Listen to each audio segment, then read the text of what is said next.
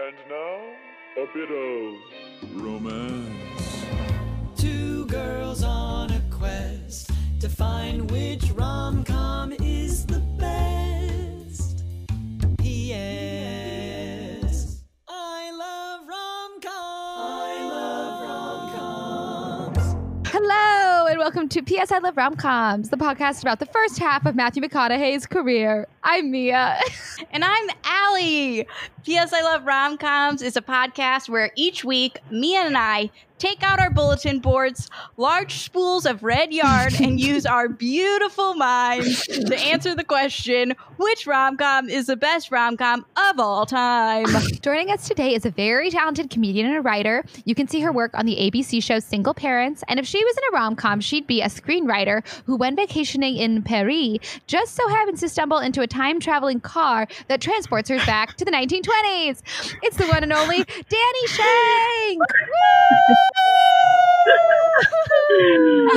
Oh my god, that's so me. I've actually been doing like online French lessons, so you don't even know how me that is. Oh my Gosh.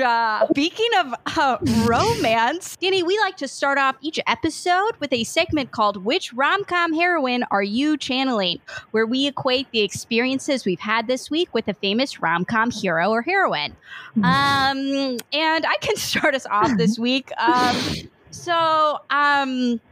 I think this week I'm channeling who Mia was channeling last week, which is Tula Portocalis from my Big Fat Greek Wedding, but I'm channeling her in a different way. We're getting more specific with when we channel Tula, so I can't wait to hear the zoom in here. Yeah, so the zooming into that one scene in my Big Fat Greek Wedding where Tula is sitting on, it's this beautiful scene where Tula's sitting on the bed with her mother and her grandmother grandmother hands her this beautiful like shell wreath, kind of veil that she can wear for her wedding. And it's like this very, beautiful moment. Yeah. And she's like, this is what I wore when I was a bride. A couple of months ago, I was in North Dakota, and my grandma, I was visiting my grandma, and she gave me this book, and she was like, Allie, this is one of my favorite books, and I think it'll really speak to you. And being, the bad grandchild I am, it took me a couple of months to get around to read it. But I did read it, and I don't know, I just feel really seen by my grandma in the same way that, like, Tula feels seen by hers, because the main character is like this cattle rancher who like doesn't really have time for romance because she's too busy riding horses. And I'm definitely not that girl, but I love that my grandma thinks I'm that girl, that like free-spirited horseback rider. And so, yeah, I'm having a very kind of sweet and sentimental week where I feel like my grandma recognizes me as a free spirit. That's who I'm channeling this week. Who are you channeling? Okay, this week, as I just revealed to Danny and Allie before we began recording, I did get a dog, and by dog I mean puppy, and I'm doing it responsibly. I know you're all sitting there saying, another quarantine dog, but no, I'm with my family. I have a lot of support. We have a plan to socialize them, so we're fine over here. But so I am channeling, and I don't want to be channeling her again, but I tried to go through other ways, but I am channeling Diane Keaton and Baby Boom again, but like more so because my dog whose name is Doug is so small, and I have to carry him like everywhere, and he wants to sleep with me and cuddle me, so I like can't sleep too deeply because I don't want to like crush him. So I'm like constantly like waking up and being like, where is Doug? And it was like, and I like the first night I like didn't sleep. It's been like 3 nights, and I'm like so exhausted. And as you all know, as Allie knows, as Danny knows, I consider waking up before 11 a.m. very early. And I am and I'm now getting up at like 7 a.m., 8 a.m. And then Doug and I are like on a schedule where it's like we're playing and then we're resting, and then it's like I can like get a little bit of work done while he's napping. But so I really, really am feeling as close to a new parent as I could feel at this stage in my life. So I definitely am feeling the stress and the joy and the love of Diane Keaton in Baby Boom. But Hey, you're a new mom. You're a new mom. I'm a new mom to Doug. So that's who I'm channeling. Danny, I who love are you it. channeling? Oh, I'm so excited. I am channeling Meryl's character from It's Complicated. Oh my God. For I two love it. reasons. For two reasons. So I haven't seen that movie in a while, actually, but from what I remember, she's a pastry chef whose specialty is a chocolate croissant. Yes. And I have been my girlfriend and I went to Krispy Kreme this morning, which has been the thing that we've been talking about for an entire week. We've been like, on Friday, we're getting Krispy Kreme so I can get my chocolate-filled donuts. I'm very much channeling that chocolate pastry. And secondly, I have been channeling all of my unemployed for 5 months energy into like a complete re-break, full redesign of my bedroom, like putting up wallpaper, doing construction, filling the holes from all the willy-nilly nails I had. And I just feel I couldn't be farther from a Nancy Meyers home, but it almost feels like that now. You know what I mean? Like, I feel like I'm like Meryl living in that amazing house that she's renovating, and that's just how I'm feeling. Yeah. I'm picturing your apartment right now, Danny, and I just see marble countertops everywhere and large glass jars just full of cake and cookies, and everything's softly lit in like white. Yes, I put up new lighting. Like I got that was my big like revelation, is that I no longer have overhead lighting, and so yeah, no, you could definitely say that I'm living in a like marbled up mansion for sure. Yeah. I love that movie so much. Even hearing you talk about it and say that you're like close to Meryl's character relaxes me. I know. Yes. This absolute rom-com backdrop is the perfect transition into our movie discussion for today, because wow, am I excited to get into the lovely world of Always Be My Maybe. So this week we watched the 2019 rom-com Always Be My Maybe. In this film, Sasha Tran, played by Ali Wong, and Marcus Kim, played by Randall Park, are childhood friends who've had a bad falling out after a teenage hookup gone awry. Years later, when Sasha returns to San Francisco, now a famous celebrity chef, to open a restaurant, she runs into Marcus and finds that the romantic chemistry from their teenage years still remains. As they rekindle their romance, they together must face Marcus's fears and Sasha's fame if their relationship is to survive. Always Be My Maybe was written by Wong and Park and Michael Golemko, and has been in the works since 2016, when Wong mentioned in a New Yorker interview that she and Park had been working for years to develop their version of When Harry Met Sally. The film was directed by Nahnatchka Khan and was her directorial debut. So, guys, what are our initial thoughts about this film? I am a huge fan. It's interesting that you say that it was based on When Harry Met Sally, because I actually got some vibes of that, like especially with the best friends hooking up and then it being weird after. I was like, that's such vibes from like right after when Harry and Sally like hook up, you know? Yes. Yeah. And I mean, this is so dumb, but it's true. But like I think what's super iconic in When Harry Met Sally is how Meg Ryan's hair changes for all the different stages. And they had some really good hair play for Ali Wong in this. Like bangs. When she got bangs, I gasped. I was like, those look great. I know. Oh my God. She's so beautiful too. Like all those hairstyles look flawless on her. Oh, she looks incredible. Okay, so when this first came out, I like couldn't really get into it, and I love Ali Wong and Randall Park so much, and I was like, I don't know why I can't get into it. And then when we were gonna watch it this week, my parents were like, "Oh, we love this movie so much," and I think it was honestly like my mood when I first tried to watch it, because watching it last night, I was so happy. It was so funny. I totally had the like When Harry Met Sally rom-com trope comfort, but with just such fun, like modern twists, and like Ali Wong and Randall Park, like their humor when they're just going off, was such a delight. So yeah, I really liked it this time around. I think it's like a good example of like a very like funny romantic comedy. Like they hit the calm part hard. Like there were so many good jokes and like moments that were just like really had me laughing. Like even like the dad character Harry, right? Yeah. Oh my god. His name's Harry. Wait, that's crazy. What? But he killed me. And like that moment where he asks her like, "So how much money do you have now?" And then there's like, and then Marcus is like, he's serious. Like that was just such a perfect example of that movie. They just like let things like kind of linger to like let the comedy land. And I really appreciate that.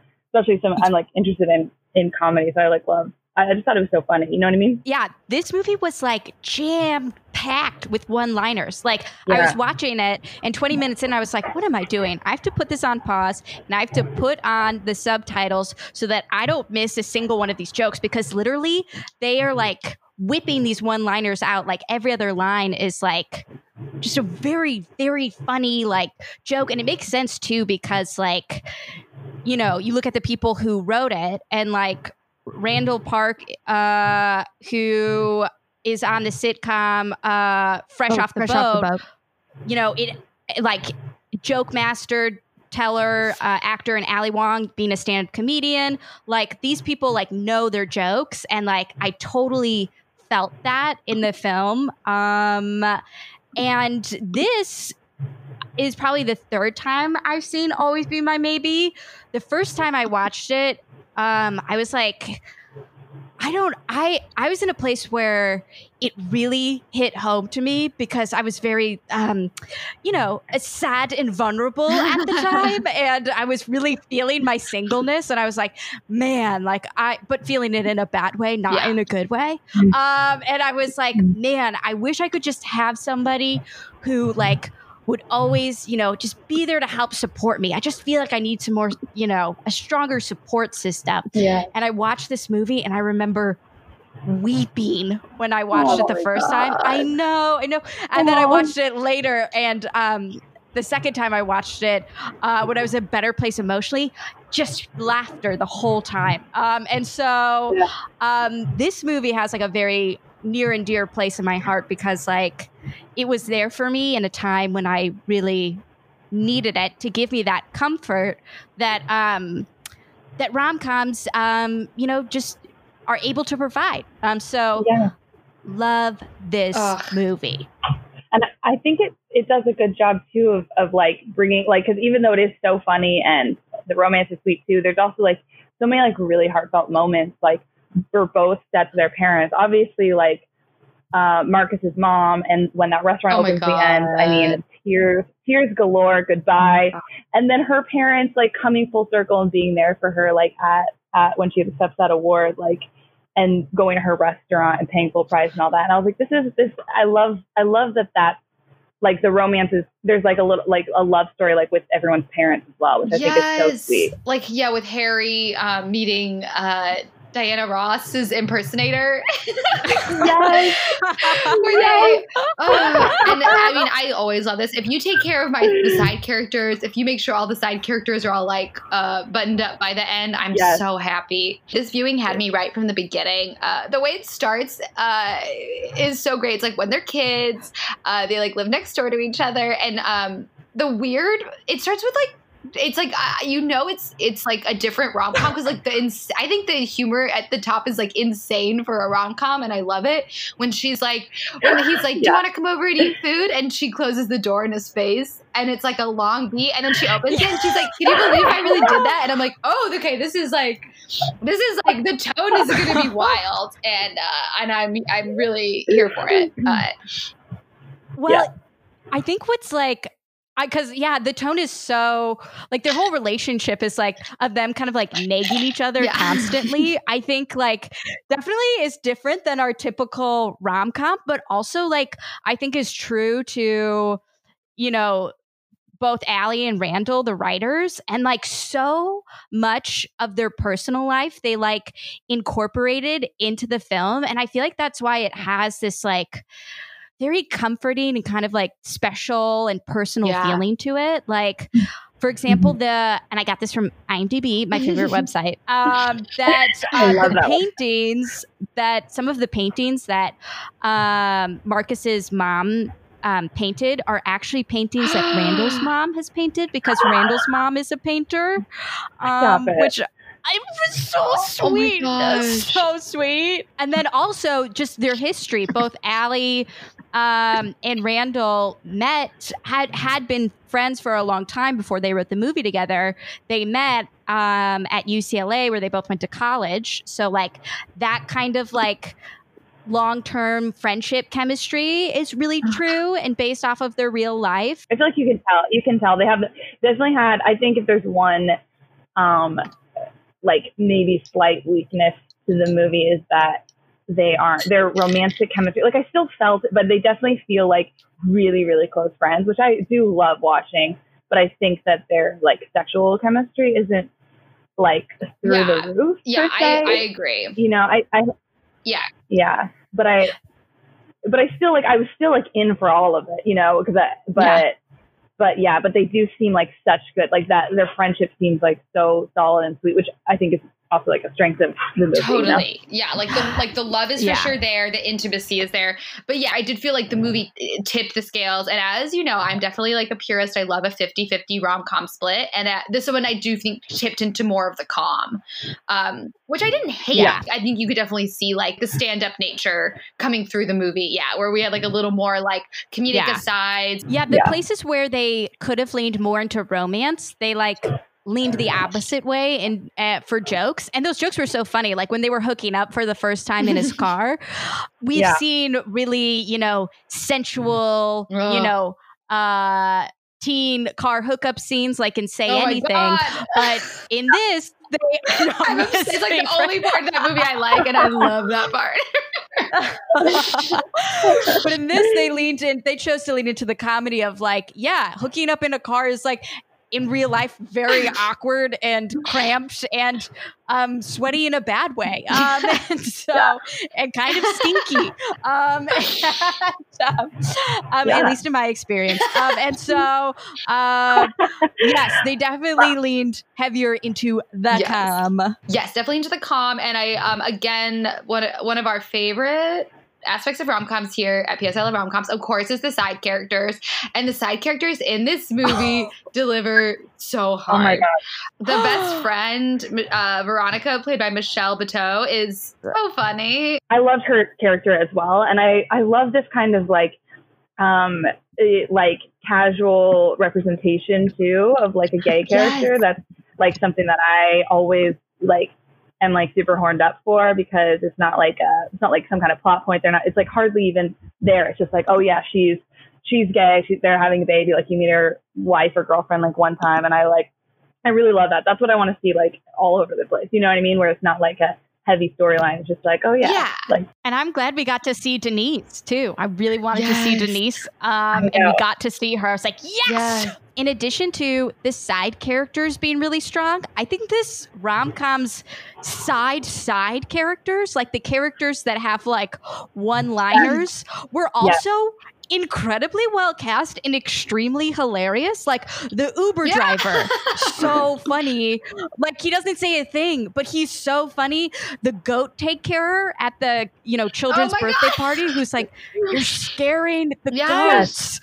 So funny. The guy who worked at Burger King, who was like, hey, who was like really, really quiet and was like, hey, if you would like to get a burger, it's only like $5.99 and you can get fries with it. Like, so funny. Like these like throwaway one-liners were so much funnier than they had to be. The guy who, like, the moment when Sasha's like crying in her like side whatever in the kitchen, like at the top of the movie, because her boyfriend like separated, and that a restaurant worker comes in and she's like, never give anyone your heart, and then they lingered on him for so long before he said, thank you, chef. And I think that's a testament to like really amazing direction when you have like all of these characters who only have one line and you're able to like get the perfect performance out of all of them. I think Nahnatchka crushed it. That's the kind of moment in comedy that I like love so dearly, and I think it could like easily go broad, and it didn't. Like that moment it's like the exact note you want in like an awkward like real world moment of like, I'm just a chef here and this is out of nowhere, and it was so funny. I love that moment. Yeah, and the guy who sells him the suit too, when he's like, oh, that's perfect for like court dates, or like, if you don't want anyone knowing how successful you are. And it's just like such a funny, like, I just love that they like, had all those characters that they let shine for like one line. It's also like a selflessness too, especially as like when you're writing and starring in something, to like let so many of the other roles shine, where Yeah. they were like, agree. oh, we have to be the only funny ones here. Even bringing in, we Yeah. have to get into it. Can we talk about? I can't. I know what you're gonna Reeves? say. Can we talk about Keanu Reeves? Oh my god! Oh my god! Oh. I remember the first time I saw this movie. I didn't know that he was in it at all, and I screamed. I think the first time I saw it because I was like, seeing Keanu Reeves in a Netflix. This is like when Netflix was just starting to create its own original content. Like now there are a bunch of Netflix rom-coms, but I feel like Always Be My Maybe was like the first original kind of like big Netflix rom-com. And I remember when I saw him, I was like, it feels like he comes from a different world. And I know like they do that with the direction as well. But it's just like, oh my God, what are you doing in here? What are you doing in here? It's like the way they present him. It's like there's all this buildup of like who her new date's going to be, and you think it's just going to be like someone because they're in the fictional world. They kind of have referenced celebrities, like they reference like Padma Lakshmi and like a few things, but you sort of think it's just going to be like some like sort of buff put together dude, and then it's like the slow-mo entrance of like Keanu Reeves being himself, and it is that like wonderful, like it's kind of like that wonderful Notting Hill effect where it's like, oh, what if a real celebrity, like what if this happened? So that dinner is amazing, and I just, I mean, I already like, I shouldn't be, but like I do think like Keanu Reeves is like one of my top celebrity crushes, and is like one of those like Tom. Not that I have a crush on Tom Hanks, I don't, but I mean I like him, but I don't. But like in terms of just being, it's okay if I do, but I just want you to know that I don't. But like I would, but I'm fine without him, but. He is like like Tom Hanks is like lauded as like an amazing person, and I just think like Keanu Reeves is like also maybe up there because like Randall Park and Ali Wong, and I read this in a Washington Post article, like when they were writing the script, they were like, who's our dream person? And then they were like, oh, what, like we'll never get him, but like wouldn't it be funny if it was Keanu Reeves? And it was like they were completely like, this is a pipe dream. And then they sent it to him, and he was just a huge fan of Ali Wong. He was a fan of both of them, but he was a huge fan of Ali Wong's stand-up. And so he, like, really wanted to be in it. So he took, like, in between shooting John Wick 3, he, like, took 2 days to fly to San Francisco to shoot it. And, like, collaborated hardcore. Like, it was his ideas to do the glasses. That's just a perfect example of a celebrity, like, who just, like, gets it. Like, is in on, like, the joke. Like, to play themselves and to play, like, a heightened version of themselves and, like, completely make fun of, like, their kind of like, you know, maybe persona or what it could be, I think is like what is so funny. Cause like not everyone will do that. They'll be like, oh no, I want to play like a character, you know, but the fact that he played himself and like leaned into that, he was a shining star. The moment I lost it was when him and Randall are like one-upping, or him and Marcus are one-upping each other. And then all of a sudden, like Marcus explains to him who like this one Chinese dignitary was. And he was like, I know Chinese dignitaries, Marcus. And he just starts like listing off, like really seriously and competitively, like listing off the names of Chinese dignitaries. And I was just like, that was like the funniest scene I've seen. I love that. And then when he's like, I don't have a problem, and he's doing weird, like almost like capoeira, like hand motions. That part killed me. I'm like, he's so good. I also was like, I love Keanu, I guess. Like, I mean, I did before, but this really like cemented like my love for him. The scene where he enters the fancy restaurant for the double date, where he enters in slow-mo. Guys, I was so obsessed with the scene that after watching the movie, I went onto YouTube and I just typed in Keanu Reeves, Always Be My Maybe scene. And it turns out I'm not the only person that's obsessed with that scene. And there was somebody who made a 20-minute compilation of that scene just with different music edited underneath it. Oh my God. Oh my God. And guys, I highly recommend it. It's on YouTube. I watched all 20 minutes of it. There are so many. I watched 20 minutes of that same 3-minute scene over and over and over again. And they put some amazing music underneath it. And I think the best scoring was they played the song Mercy by Duffy. And that felt really, I don't know, it just, it touched a part of my soul. And Oh my God. yes, God, I Keanu love is their incredible. choice. He's so funny, and their choice to do like Sail is such a yes. funny, like that's the best like choice. Like what? That's so funny to do for like an opening scene. It's like Yes, so good. and then go do it again. And then when like Sasha took the picture of like Jenny and like showed it to them, and Jenny also, we should talk about her because she was so Oh my fucking God. hilarious. But like her with Keanu was like really the top.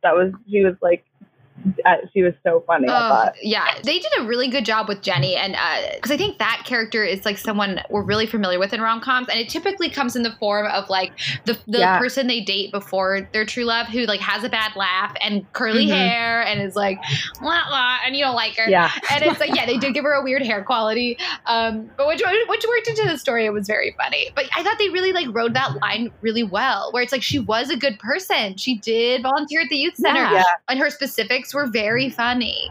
Like like when she was like, my kids were doing performance art about exotic bird trade.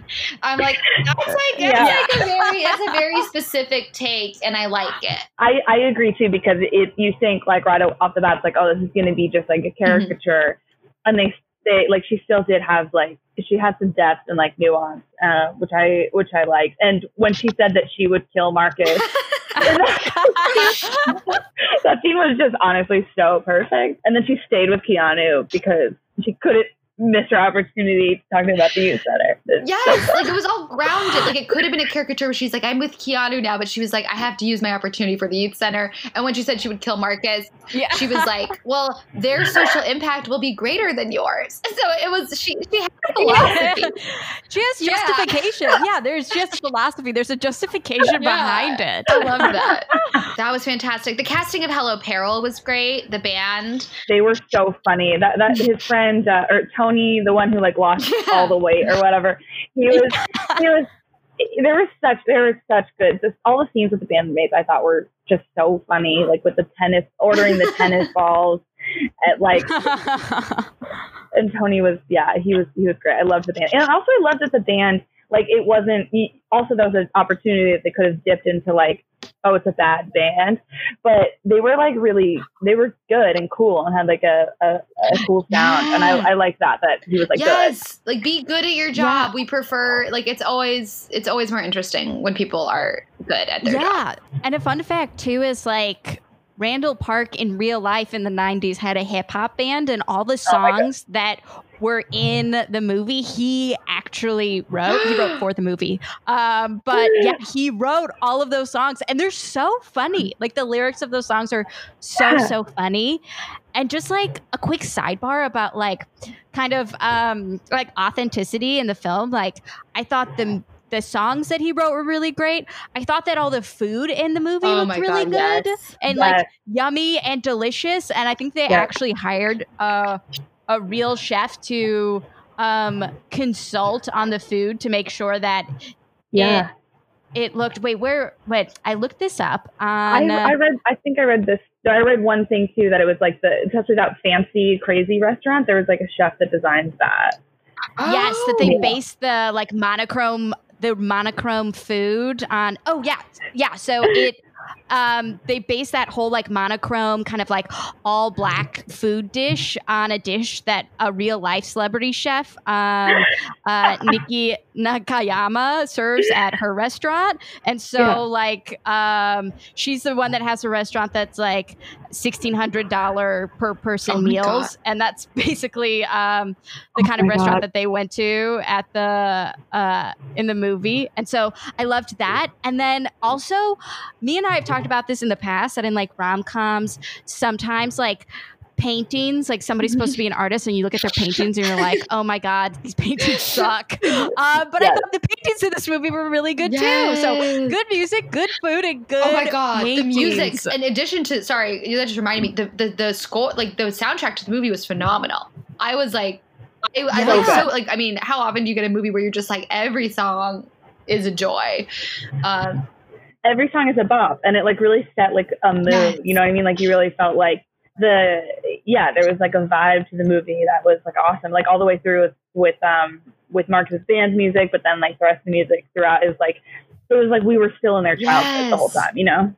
Like the music they liked back Totally, then. It yeah, was that's great. such a good point. It was so nostalgic, and then ending with, I Yeah. mean, the credits obviously are the fantastic song that the character writes about punching Keanu Reeves, that Randall Park wrote. But Yeah. before then, it ends with "Always Be My Baby," which obviously is what I want in this Yeah. film. I want to hear that song, and they let me hear it. This is neither here nor there, but also like it was a delight to see a Korean spa in a rom-com, because I had never been to a Korean spa until I moved to LA, and they're phenomenal. Korean spa is like the best thing in the world. And so that scene where him and his dad are in the Korean spa and they have like a bunch of dead skin on Harry has a bunch of dead skin on his face. Like I've had that done, and it's phenomenal. And it's like I really enjoyed like all the cultural aspects of this film, and like how personal it was to Park and Wong. And I just thought that was it was just so nice to see in a genre that's like so white, and that, like to just get to see a different perspective in a rom-com was so refreshing and fantastic. And I'm so glad they got to make this movie. Yeah, I agree. It felt like authentic, and I really appreciate that. It felt like a true like perspective. Totally. There's so many like awesome things about this film. But there were two things that kind of like I had a few qualms with. One was like that, and this could just be because it was like Netflix's first kind of like feature, and they've in the past, done strictly TV shows, but at times this film felt like it was filmed in a way that reminded me more of a sitcom than like an actual feature film. That's a really good point, Allie. And I only say that because there were a few scenes that like were filmed in bathrooms, filmed in kitchens, and filmed in cars that I felt like maybe could have done with like a bigger kind of setting. Like with rom-coms, you always think of like that big fight that people have. And like in How to Lose a Guy in 10 Days, they have that really big public fight at that diamond gala. Oh my God, I love that. In this movie, when they have their big fight, it happens in a bathroom, which, I feel like is, probably closer to real life, having big fight in private spaces. But I kind of wanted them to have that big fight, at her restaurant opening. That would be, because then she goes like after. Yeah, that would have been stronger. Yeah. And the only reason why I say that is like, just because like it's the big, dramatic climax of the film. That moment just felt a little deflated because it was just like, it was just like, filmed in a bathroom and then in a driveway. And that maybe they were making some of these choices because of like budget reasons. But yeah, that was a note I had. And then the other one too is like, and this is maybe more of a personal thing, but like I love the character of Sasha Tran. Like this woman is strong. She is successful. She's funny. She's beautiful. And I know that Marcus is a longtime friend of hers, but like, really, is there no other person besides like her childhood friend who's smokes weed and has like an indie band that like, sees her worth and her beauty and her talent? And like, it just makes me sad that, more people aren't supporting this like awesome lady, and that it takes her parents so long to realize how awesome she is, and that it takes her, quote unquote love of her life so long to realize how awesome she is. And you see this sometimes in like Judd Apatow movies too, where it's like, oh, wonderful, accomplished, perfect woman gets schlubby guy to like her. And it's just a little, and that's just I think it's a personal thing that's like, I'm like, ugh, come on. But yeah, that's just a little qualm I had as well, as that plot device. I hear that. I think I kind of like agree with that too. I think that is why I appreciated that like Keanu was like so into her. Cause like, that is like the pool of people that she could be like dating, and like they were like really hot for each other. And I like, Yeah. I liked that aspect of it, and I liked that he like genuinely really liked her. It didn't get like the end of that relationship wasn't like, another version where he just like had a bunch of other girls. It was like, he really liked her, but he's kind of weird. So she left, and I feel what you're saying too about Marcus. I think I was on the fence about that too. It's like, oh, like he's, and then he's like kind of like getting upset like about her, like wanting to have her career and go to New York. And I think what saves that a little bit for me was like how likable Randall Park is, honestly. Like it kind of felt like it did feel like it felt like he really was scared. He was like this hometown boy. It didn't feel so much like he was jealous of her per se, which saved it a little bit for me from that version of like the perfect, beautiful, successful woman and the guy who's kind of like, bringing her down or whatever. But I just think, Randall's got like such a sweet, likable quality about him that I think it kind of saved it for me a little. Yeah, definitely. Yeah, I think when the first time I watched it where I like couldn't super get into it, I think that was what I bumped against in the beginning, specifically when her fiance is like, that was like a sort of a caricature of like a dick. And it was like, she was kind of taking it initially. Like she does flip out on him. But when he's like, oh, like, she's like, when he's like, I guess like, I don't know if I want to say he gaslights her, but maybe like he's like gaslights her into taking like a 6-month bachelor period where they like they're gonna like sleep with other people and so weird. Then, it was like I think that was like so like abruptly like cruel and mean that it's like you think you're getting married and then you're doing that I was kind of like, oh, I don't want to watch this powerful woman be like, this like 50-year-old man I'm marrying wants to like not, I don't know, like take 6 months to not to sleep with other people. So I think I bumped against that in the beginning, but then when she eventually does flip out and like scream at him, then I was like, okay, great. I want to see, because I was like, I want her to dump him, right? I want her to, I want her to be doing things, not things be happening to her that put her in a position where she has to return to her high school love. So I agree. It was like a fine line. And for me, what did it was the family, was her connection to Randall Park's family and her lack of, and her parents being absent when she was a kid. I think that to me, I was like, I get that. Like you grow up and it feels like home to her. Yeah, that's a good point. Yeah. I think I would have also liked, I think what you're saying about the first guy, Brandon, I wish that, like that hadn't been like her being so like trampled on and him kind of ending it. I wish that it started like she wasn't feeling it with him for whatever reason. Although I was glad she told him off. But I don't know if that fully rescued it in the way that I'm like, would this character just like be trampled on? I'm not sure. Same. Yeah. And there's like enough good that comes after it. But I definitely bumped against that. And then read the sitcom take, Allie. I love that. Because now that you mention it, I am like, there's like there's like a lot of really inactive scenes.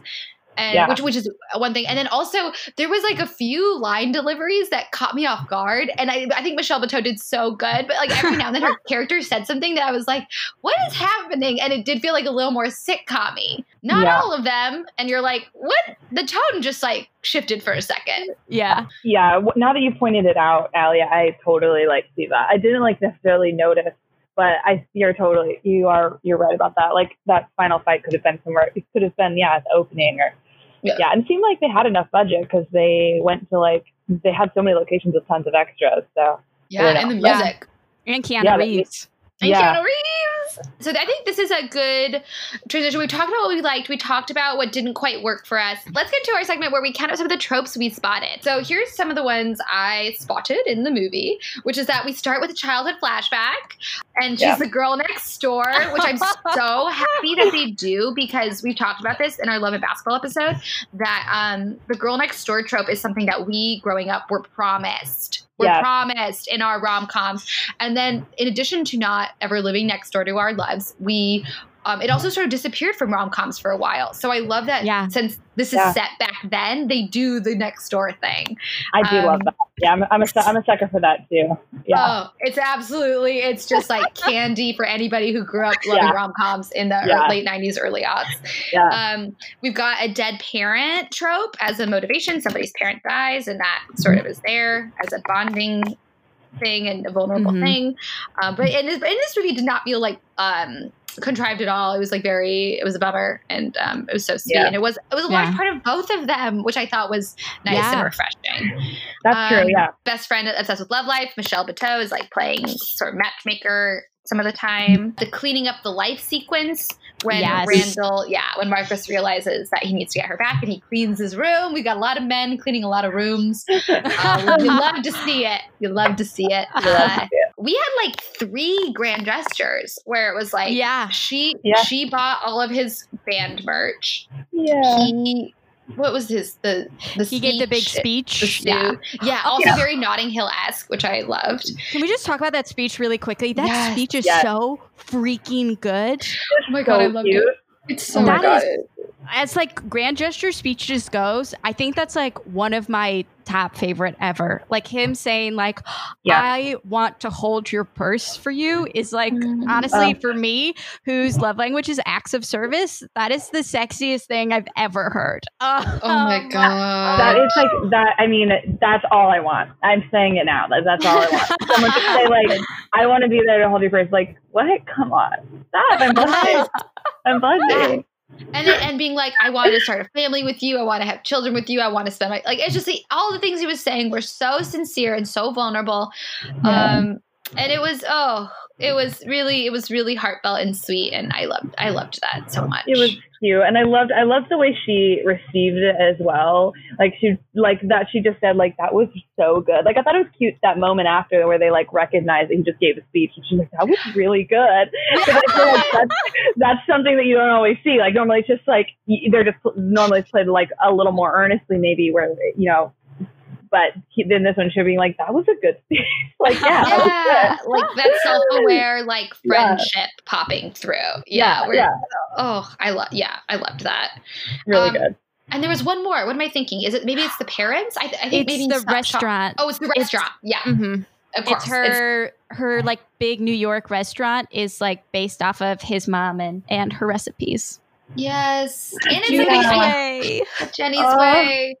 And that was nice too, because the way it folds into the plot where it's like she had gotten a little, like she did get really heightened with her celeb chef being like, my food is like the words she was using to describe her food in the beginning were like really indiscernible gobbledygook. So like by the end when she's like, I just want to make good food that people like and feel at home. Yeah. So that was good. So we had 3 grand gestures. We had a makeover sequence. I think that's when he goes to get the suits. Yes. So funny. Or shopping montage. Okay, I have some to present to you guys, which are, we had someone coin this one, which is like the parent who's pushing it along. I have that too. Parent meddling in your love life. Yes. What do you guys think about multiple voicemails in the end? Oh, that too, Mia. Multiple voicemails. Yes. I actually didn't clock that. It was my stepdad who was like, multiple voicemails. Oh my gosh, yes. And then the last one, I want to throw in a perfect sexy circumstance where I was like, is the premise where it's like she's renting a house and he's doing her AC, and it's not that sexy, but it's like they have to be together, they have to reconnect. Yeah. I had that down, especially when they're hooking up in front of the AC that they installed. Like it's in the shot. Yes. That is perfect for everyone. Oh, okay, great. So those were mine. What else is there? Okay, I have a few. Oh yeah. Oh yeah. Go ahead. Sorry. No. Go ahead. Sorry. I'm so sorry. Go ahead. Oh no. Okay. So I have some that I want to pitch. One is, and this is kind of more specific, but we have the trope of like rom-coms that mention other rom-coms. And I feel like this Netflix is mentioning other Netflix shows. Yes. Do you guys notice that? Like in every Netflix show, characters are always watching or like talking about Netflix. And in this, they talk about the Netflix show The Crown. And also I was watching Mindy Kaling's new show. Highly recommend. Never Have I Ever. Yeah. Oh, so good. It's so good. One of the characters watches Riverdale on Netflix. Oh my God. It's so good. At least, is that a CW show? Is that a CW show? But it's also on Netflix too, right? Yeah. Yeah, which is good. I'm happy if they're like doing it where it's like because Netflix is cultural and colloquial, so I'm happy if it's in there. I don't like it if it's like everything is branded. But I get it. But just don't get too tricky with us, Netflix. It takes me out of it sometimes. Like, I'm like, oh, that's right. I am watching a Netflix show. Yeah. So just be careful. Shattered. Just be mindful. Just be mindful of what you're doing. We get it. We already like you. We already are watching you. So you're trying too hard, Netflix. You're trying too hard. A little too hard. And then I have Good on Paper Guy is Keanu Reeves. And One Dimensional X is Brandon Choi. Yes. Yes. Boom, 100%. We got 2 of them in here. That's so exciting. And then, okay, so I have the ultimate best friend trope in which her best friend is Black, is gay, is obsessed with her love life, and is a coworker obsessed with her love life. Yes. Oh, so it's like they put just like a lot of tropes in like her friend Veronica. Yeah, I'm adding 3 for that. One is no middle part to sex. Both times they like cut them afterwards. I saw that. Yeah. Yeah. I was like, no, more kissy. We want more kissy. No, come on. I love it when they do that because I personally like hate sex scenes in movies. I'm always like, that doesn't need to be there, even though I know there is like that's not always like a lot of them are sexy, but I would always prefer to like show a hot like make out and then cut to after. I just like hate watching If you're gonna do it, if you're gonna do that, you have to model it after a Big Fat Greek Wedding, where it's like the sexiest kissing, and then you can cut to, or you cut to after, and it's very clear that he just went down on her. Like that is okay. That's what I like to see. Like you have to follow. You have to follow the My Big Fat Greek Wedding model, and if you want to show a sex scene, you have to follow the Love and Basketball model, and those are the rules. Yeah. The last one I have, and this is a little bit more like genre than a genre specific, which is like woman crying in a freezer, just because, and maybe this is just a cooking one, but like in Mostly Martha, and in No Reservations, which is kind of the same movie. It is the same movie, I think, just in different countries. In both of those, the women who are chefs cry in a freezer, and Ali Wong's character cries in a freezer. And if you've ever worked in a restaurant, I mean, I've cried in a freezer before. I've cried in the walk-in. It's a great place to dry up your tears real quick. Because you have to cool down. You have to cool down. That's what, and like your nervous system's all heated. I have a couple to pitch. Oh, good. Okay, how about when inside a flashback, the girl has fake braces. I feel like that happens all the time. Like it's like, okay, how do we show that someone's a teen? Braces. You're so right. You're so right. Also a montage where people are like laughing and smiling and hitting each other to show that they're like having fun. They did that at the beginning. That's a pitch. Yes. Another is starting to text each other but deleting it. Oh yeah, because it's like old school calling and hanging up. Yeah. I'm so glad you said that, Danny, because I clocked that. I was like, oh, that's the modernization of the like hanging up on the voicemail. You're so right. Oh, I love that. And then being somewhere else but thinking about, like it's like you're in the wrong place. Like you're somewhere else. When she was at her Netflix catering job and he was like doing work or whatever, they were both like wishing they were with each other and thinking about each other. It's like the scene where they're both like should be with each other. Yes. Very Sleepless in Seattle. Yes. Yeah. Very Sleepless in Seattle. Very in Set It Up. He like goes to that fancy dinner with his model girlfriend, and then is like, the best dinner I ever had was a $5 pizza on a fire escape. Yeah, when you're like, you're in the perfect setting. Yes. You're in your ideal you're with setting, the wrong but it's person. wrong. Yes. Wrong. Here's one more. I don't know if this here is the fight that's like, just because you X doesn't mean you know everything about Y. You know what I mean? I feel like that phrase is like in every rom-com fight. Like, just because you blah blah blah doesn't mean you know everything about blah blah blah. Yes. Just because you wrote an article about it doesn't mean you know. Exactly. Just because you always hang out with my parents doesn't mean you know anything about like what I'm going through. That's what he says like when they're in the Burger King.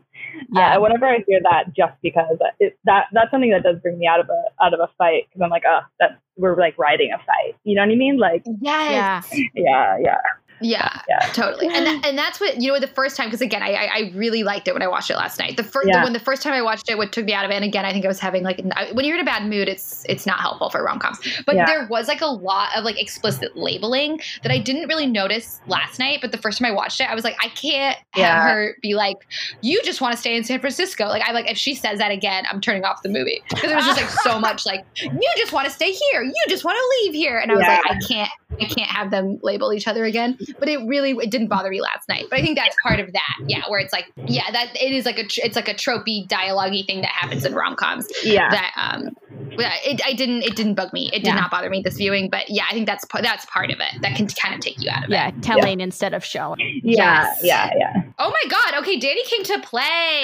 That was fantastic, Danny. Wow. Good good finds. Those are all going in. Those are going on our official list. A true rom-com fan. Yes. And a fellow rom-com scholar. Yes. That's absolutely wow. This has like been my favorite trope counting we've ever had, and it has taken us to 23 tropes. No way! No way!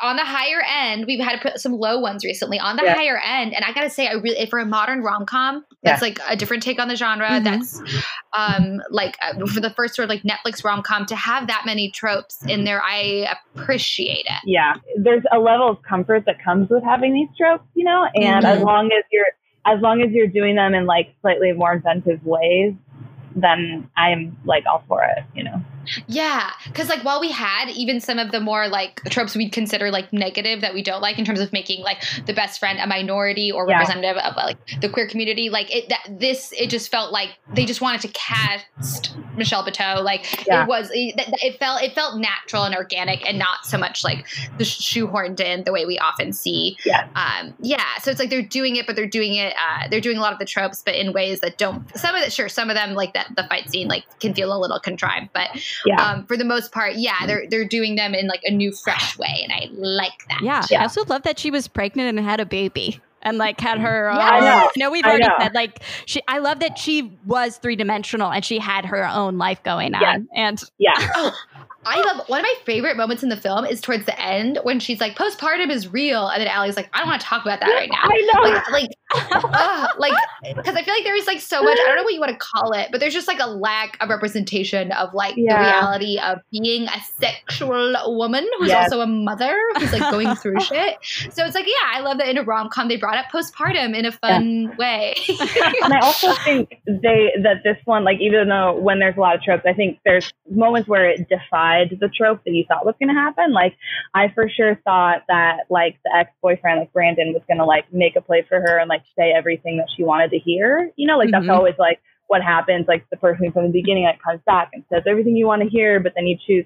And I liked that he didn't. I was like, that's good. They like defied that trope. Yes. Or I even read there was one trope that they wanted to subvert, which isn't necessarily a rom-com trope, but just like an American film trope of like when you're like depicting Asian families having like the parents being like restrictive and like not supportive. Yeah. And so they were like, we want to show like an Asian dad who doesn't have an accent and is like very supportive of their children. Yeah, I like made a note too of that character of Harry. Yeah, because he was so like that moment when he walks in at the beginning when we first like meet him like after the flashback and Marcus is like smoking weed and like being kind of like whatever, like he walks in and I was worried for a moment like, oh, this is going to be like the dad who's like disapproving of his son who's a failure to start, and instead he was like just down and they're like clearly friends. I really I love that.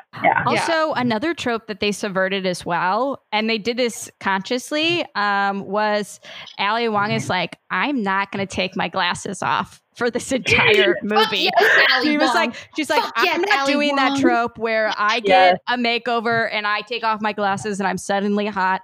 I'm going to wear my glasses the whole time and be hot the whole time. And it's like, hell yes. Yeah. Oh my God. Ali Wong, you do not know what that means to us glasses ladies. Glasses ladies appreciate it. I love that because she looks so stinking cute with glasses on. Like normalized hot glasses girl. Yes.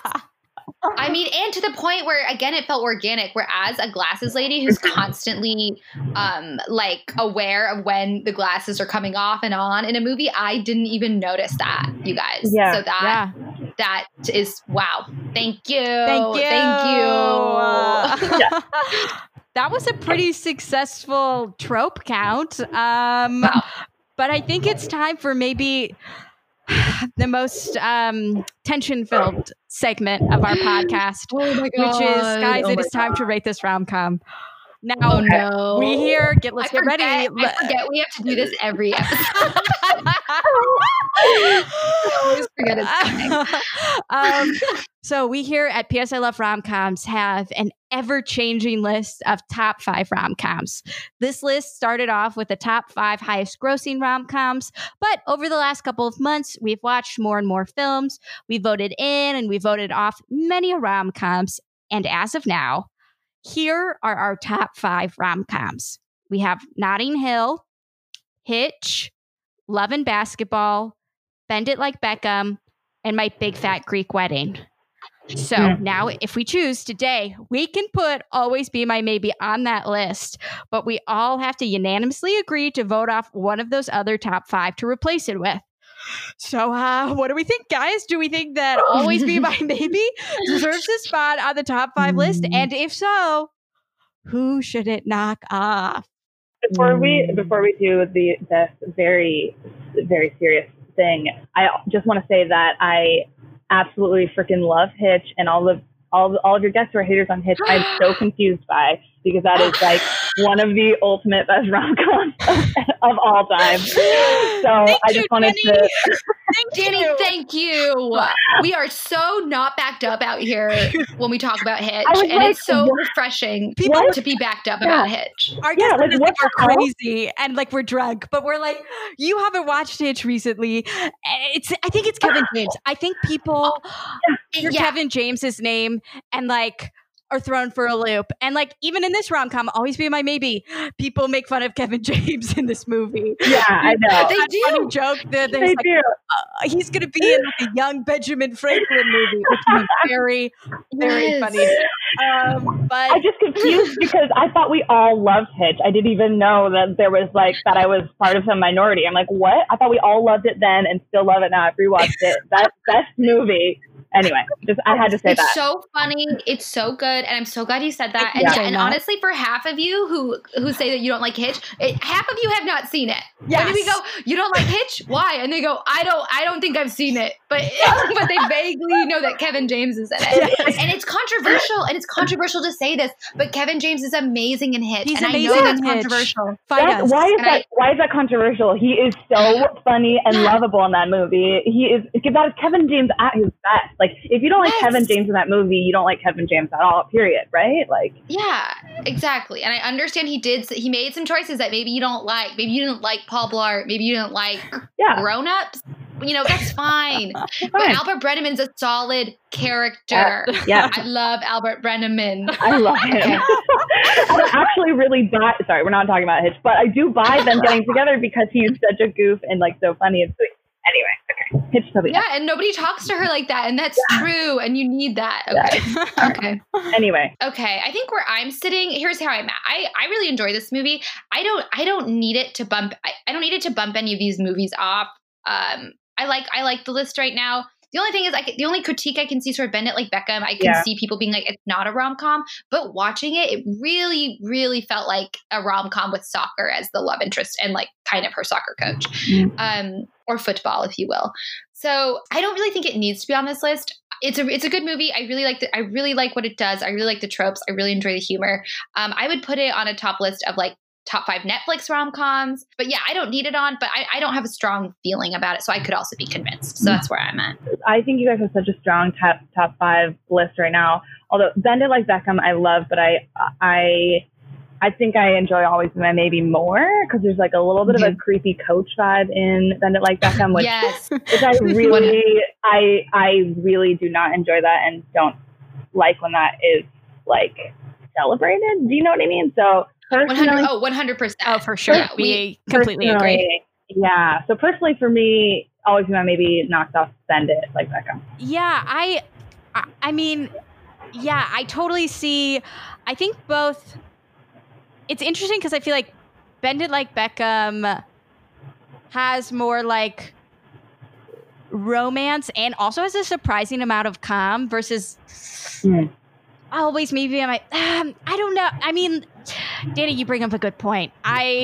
I love Bend It Like Beckham, and I'm very biased because I'm in love with Keira Knightley and have cut my hair to look exactly like her haircut. I watched the movie and I was like, I need to cut my hair right now. And so I'm with you on that. I support you on that. I fully do. I do adore her, and I like her in the movie. And so my deep love for Keira Knightley, you know, it makes me see through rose-colored glasses, and I love that movie. Yeah, I don't know. I feel like I could be swayed either way, and usually I have a strong opinion, but I feel like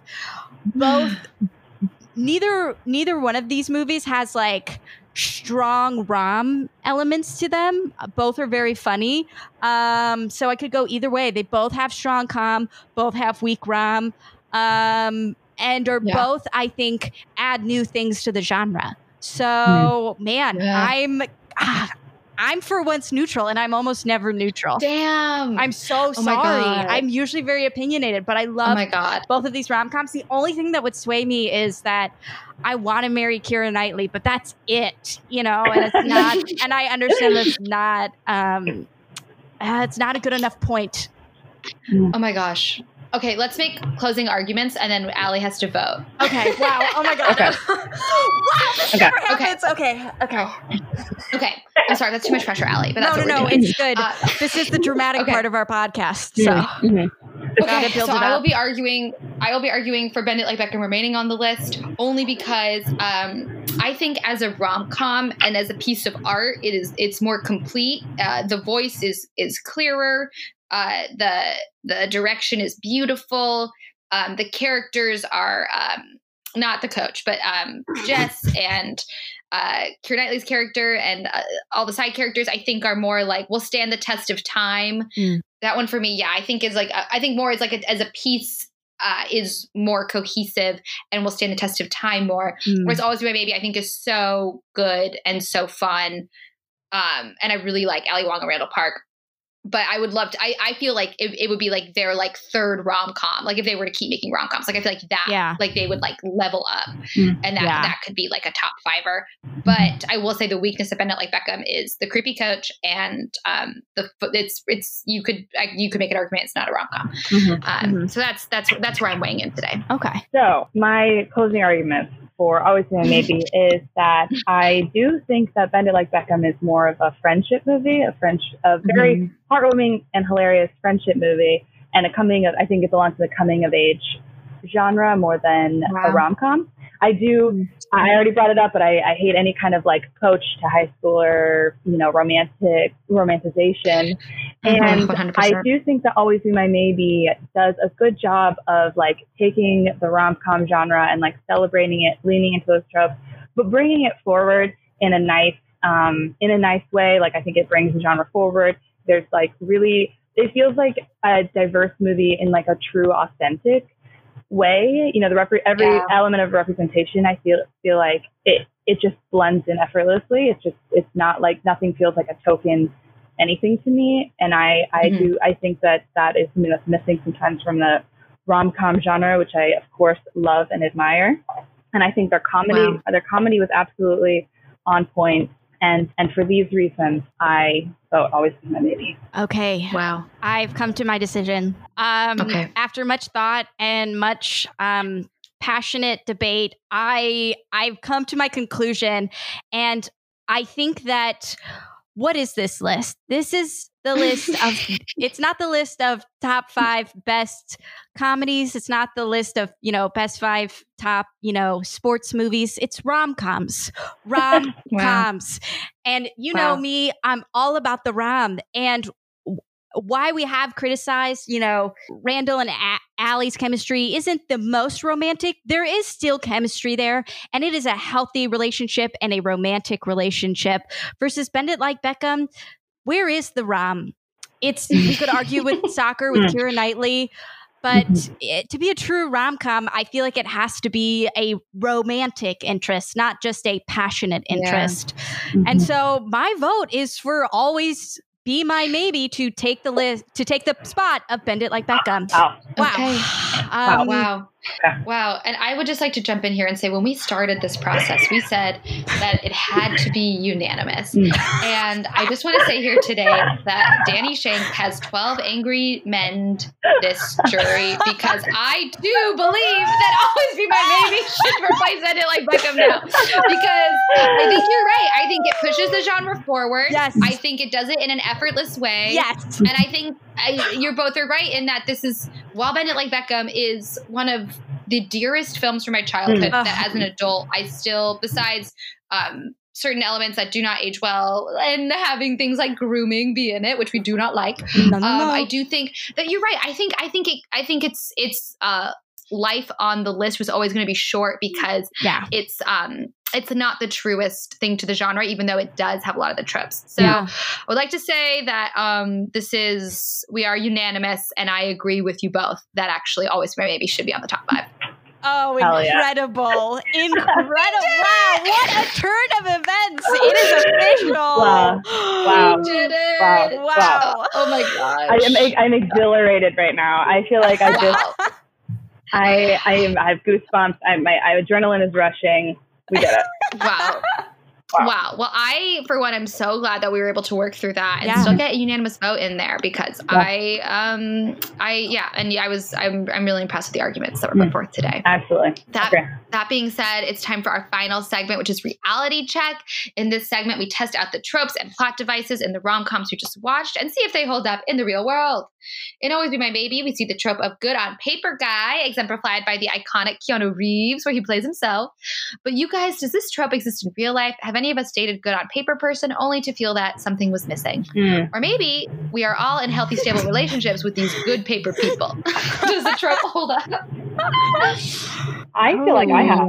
I had a partner that had, like, everything about them was like really excellent, great, and supportive and wonderful, but like it wasn't the like connection, that I needed ultimately, like I feel like I've definitely gone through that. I would say in my youth, I was, not that I'm not young still, but like in my like teen youth, I feel like I was presented with a lot of good on paper guys that are like cute and smart and kind, and that they're just, there was just an element that's missing. And that, dating someone for like those things alone never worked out for me. Yeah, for me, I've always, and maybe this is because I love rom-coms, but I always go for the like whimsical, passionate choice for like the person that I like.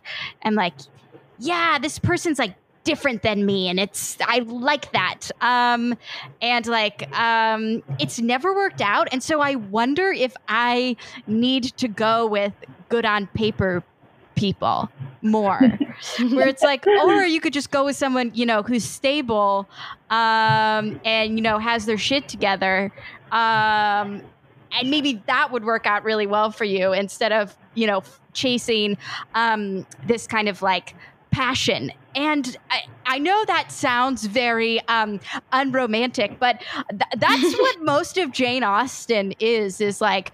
Jane Austen herself is all like, go for the good on paper people, go for the people who are stable, and you can like actually build a life with, don't follow passion, it'll bite you in the ass. So I feel like Jane Austen, like in her framework, it's like passion is kind of sometimes like tied in with like not being truthful. It's like you'll find something else out about that person. You know what I mean? Versus so like true. The reliable partner is who he is.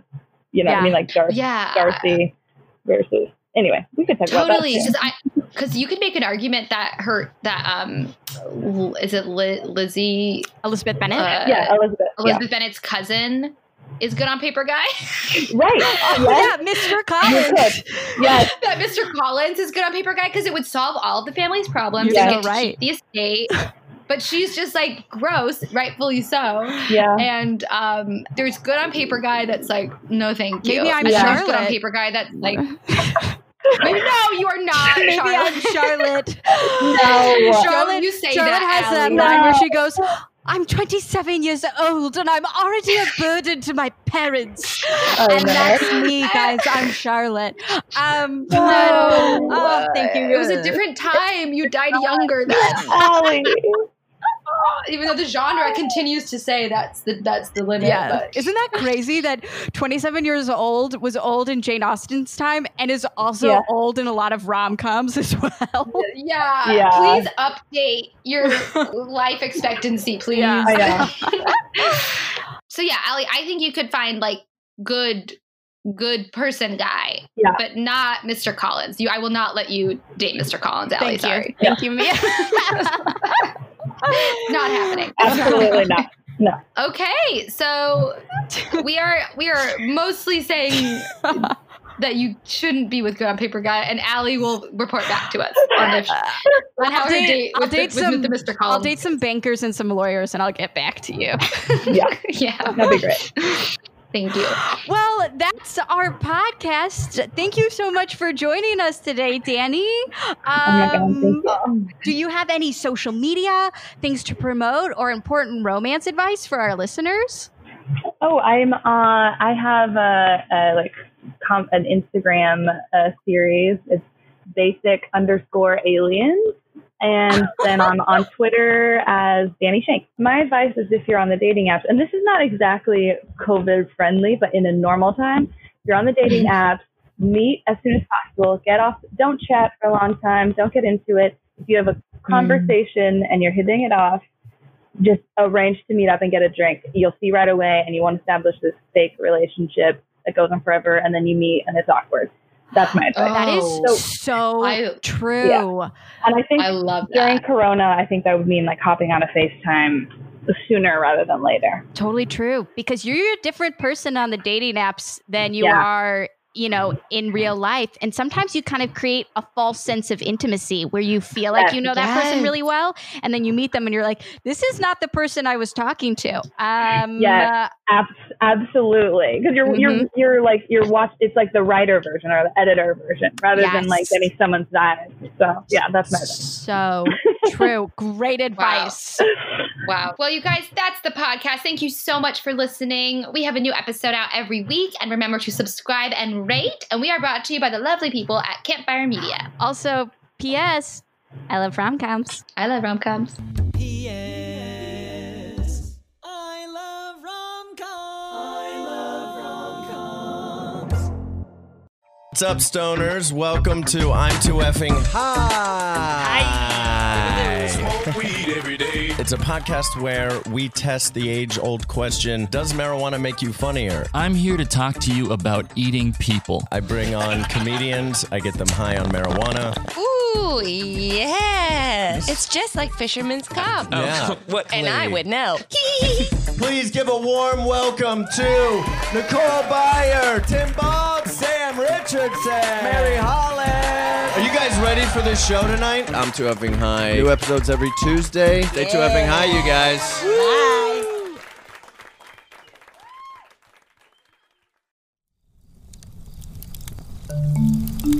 Campfire.